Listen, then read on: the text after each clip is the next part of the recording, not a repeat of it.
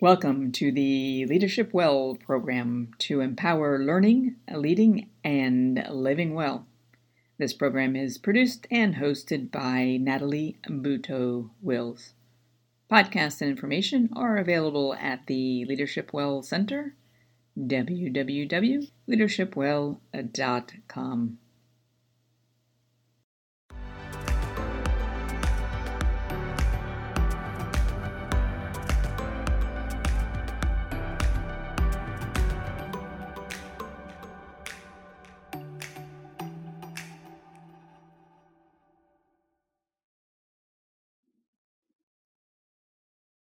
Hello and welcome to the Leadership Well podcast.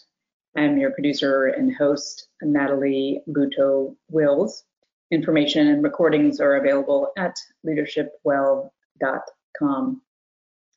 Several years ago and since, as a Global Wellness Summit delegate, I've had the opportunity to learn about the growing trend in wellness real estate and wellness communities. To meet at one of these summits, Mr. Steve Nygren, who's a leader in this space. He's the CEO and founder of Serenbe, which is a role model, a growing role model in global wellness real estate, and continuing to grow and influence other communities around the country and globally as well. So I'm delighted that you could join us, Steve. Welcome. Well, thank you, and looking forward to the conversation. So I had heard about Serenbe a while ago and had been curious about it and had the opportunity to visit. And as I said, it is a role model. The New York Times describes it as a utopian experiment. And how would you describe? Can you paint a kind of a visual picture for the listeners of the community? Well, it's a great place to live. While we're called, a wellness community, an agrarian community, new urbanism, an environmental community, we're all these things, and everything we're doing would have been things that you would naturally have found in a small town that was developed 100 years ago. We have a tendency to so categorize things, and we've so stepped away from what I think of as common sense living and common sense development of small towns, that we do try to identify what it is. And while there are all these various categories that all are true, none of them singularly really describe us. And so we think of ourselves as a biophilic model in development because it really connects and respects all living systems. And that's really what Serenbe demonstrates in a very natural and organic way. I agree that it's not necessarily so easy to encapsulate in description, because I know when I tell people visiting there for about a month and trying to describe it and trying to send pictures or send a website, and so part of it is a feeling, right? So we can describe it in words, and to me part of it is a feeling. For example, the idea of hearing a sense of silence, and there was something that having lived in different parts of the country, including the Northwest, which really does have a tendency to honor more the sustainability and green living and wellness, but more recently or generally in South Florida and the Northeast, is that sometimes we don't realize until we're outside of that environment, or for example, when it's in your community, is to appreciate the quiet and to realize how much noise we often do have around us. That's right. And also the idea that the integration, really, it's a concept that I've been interested in, fascinated with for a while. The idea that you can live, or we can live in a place and also have that access to nature, and also conveniences too, because oftentimes people feel maybe they have to choose one or the other. But in this context, people can have nature, but then also restaurants or shops, community gatherings, yoga, meditation, events, things that you're bringing in, including culture from Atlanta, being so close really to a major city and to a major airport. So really bringing those pieces pieces together.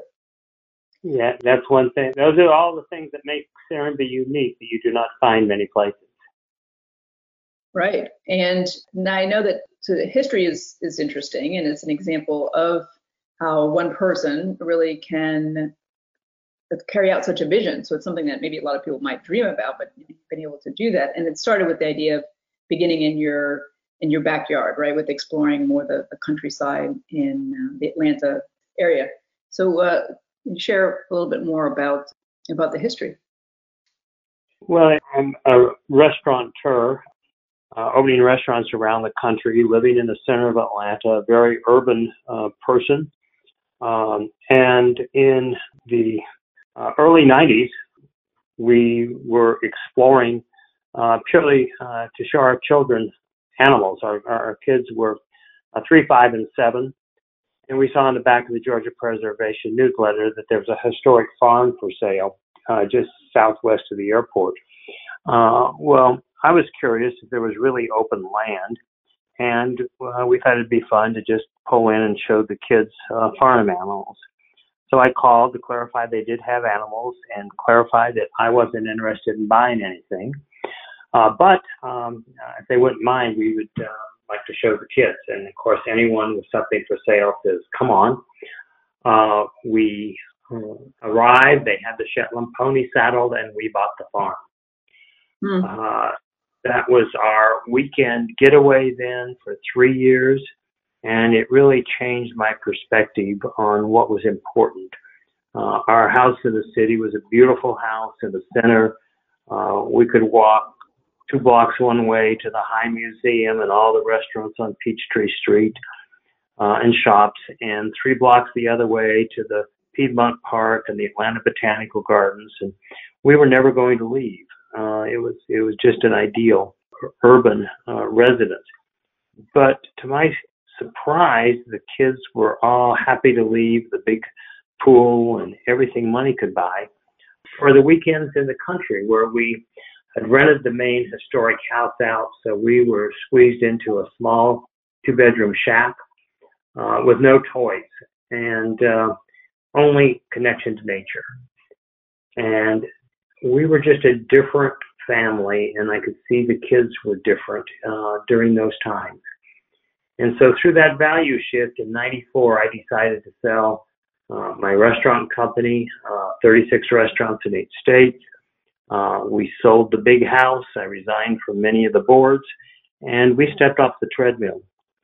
And then in my 7th year of retirement, one morning on a jog, we then owned 300 acres. And on the edge of that property, we had a trail. And as we were jogging along over the hill one morning, I encountered a bulldozer clearing the trees on the forest next to me. I ran out and I stopped him and I said, "What are you doing?" And he says, "We've just been hired to clear the trees. I guess they're putting houses here. That's what always happens." And with that, I panicked, dashed back to call the retired doctor and who owned it, and I couldn't get a hold of him. And 5 weeks later, he returned from Europe, and I found that he'd sold it to someone down the road who wanted to put a pasture airstrip in for his little prop plane. So the immediate panic was over, but in the 5 weeks, I had another 600 acres under contract, trying to just protect my own backyard. And I realized that even 900 acres in the path of development does not protect you. And that began my journey, is to understand what we needed to do. I ended up spending the next 2 years bringing 500 landowners together for really incredible zoning overlays for a 40,000 acre area. Because I've noticed places around the country where a model comes in, but it really doesn't change the immediate area. And if anything, it accelerates it. And so that led then to me deciding to develop our own land. And thus we have the Serenbe that you see today. Thank you for sharing that. It's an example, and as you say, about the idea of beginning in your own backyard, and how one project led to a much bigger project. So not only protecting your own backyard, but you help to create a backyard and a front yard for many more people and for a much broader community. When you talked about how your kids were, initially, and you and your family maybe not so inclined to leave the urban comforts, but then did, and being pleasantly surprised about that. That was one of the things I noticed and was impressed with, is that really the diversity of the community, really in multi-generations, and that how many young people I saw were, playing in the trees or connecting with each other, and very few electronics, whether it was outside or whether it was sitting in a restaurant or cafe, is the way that people were more likely to engage with each other than relying on external toys or other devices. A big part of the problem with kids being on screens isn't the kids. It's that the parents live in places they're afraid to let them out. And so the parents become the chauffeurs. And they can't always chauffeur their kids to those play dates, or it just doesn't happen naturally. They're literally play dates.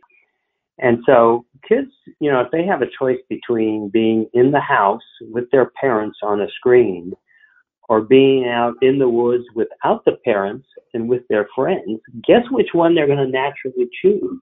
Right.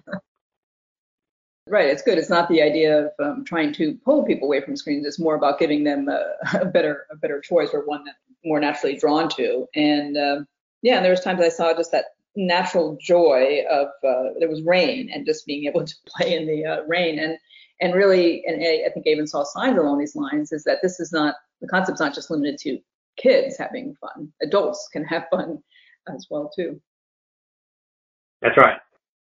Now, this will begin as the backyard, now a community that's, I remember at some point, maybe about 700 residents and growing. So where are, where are you at now? And I know there's also plans for the future. And I remember really getting very interested in the idea that, you're creating more of this multi-generation.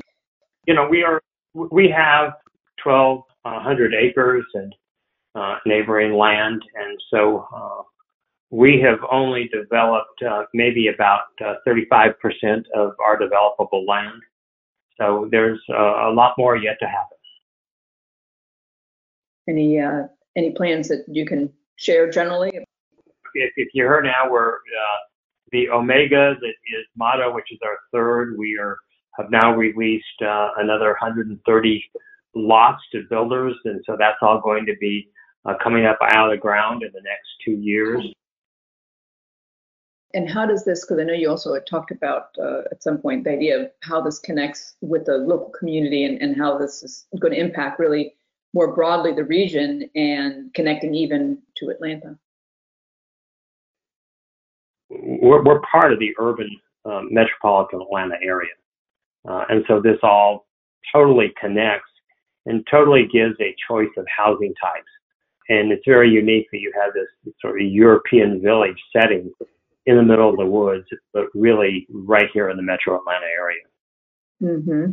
Yes, that is one of the unique aspects, and being able to draw from that, and like looking sometimes at the upcoming events. And I know some of that has changed in this past year, but still being able to do that. For example, having concerts in the forest, and so really that blend of having nature, but also kind of more urban, cosmopolitan, cultural. And there was also the art exhibition drawing upon people from really various places as well. So of course, Georgia has been, Atlanta and Georgia have been in the news, and really a lot happening in that area, and you're part of this dynamic area. And so maybe not everybody can either visit or move to Atlanta or Georgia. However, what's interesting or exciting and interest to people listening is that you're influencing other communities, gone to other places and had meetings, and then a lot of people have also come to visit Serenbe to get ideas or to also be inspired about that. So can you share more about how what you're doing is influencing other areas? We're always happy any of these things apply to other places. And So we have formed a conference once a year, and then we are happy to help people who really have the funds and the determination to make that happen. And we, working with people from Australia to Scotland, and yeah. So you're referencing the annual conference or gathering that you have for people who are interested in learning more about this along these lines, and it's great to share those best practices, and I'm sure people can learn from the challenges or the opportunities really along the way of doing this. And in this past year, with the challenges we've had in the world, it's also propelled people more to think about wellness, and there has been more interest. It was already a growing trend, but I think more interest in people paying attention to how we live and living well. Now, one of the things that I think happens sometimes in the area of wellness, whether somebody teaches along these lines or what you're doing in terms of wellness community, is that when we or somebody is a professional wellness person, is the importance of also paying attention to our own individual wellness. So what are some of the things that you do to stay on track, right, or to make sure that you're living well, however that looks to you? Well, I think being engaged is living well. Because of the way Serenbe laid out, walking is very. This morning, for instance, I walked 20 minutes to the gym workout with a trainer, walk back. We have the farms. I eat all fresh food, a natural lifestyle.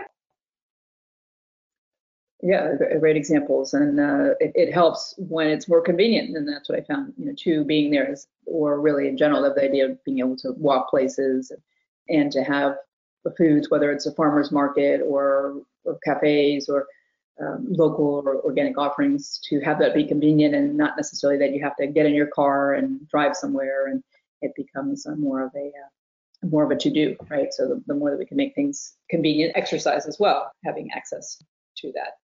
Yeah, good to see that you're living that, and I think that's definitely an important part of leadership. And we look at leaders and what they do and what they say, and it's as much about how they live, and that becomes, so you're a role model, not just the community, but and I recall just seeing how you talk about engagement and how you engage with people that live there, and people get to know each other more readily. Correct. Anything else that you would like to share about the community, about what you see upcoming, about other areas that you're influencing? I know you also thinking about seniors as well too, the whole spectrum, kids to seniors. We're looking on the bookends of our society, both the children and seniors, and we're certainly looking to address that. For people that are interested, you can go to our webpage at www.serenbe.com, and that gives you a good look at what we're doing. But many people say, the only way to see it is because the pictures don't quite capture the experience. Right. Natalie and any of your listeners, we have 5 restaurants and shops, and we're an open community, no gates, so everyone's welcome. That's right. And also add that, yes, people can buy there or rent there, but there's also opportunities for short-term rentals. You also have an inn. People who just might be in the area as well can come in to eat or to go to the farmer's market or for other events as well. So yeah, you can check out the website, and thank you for what you're doing.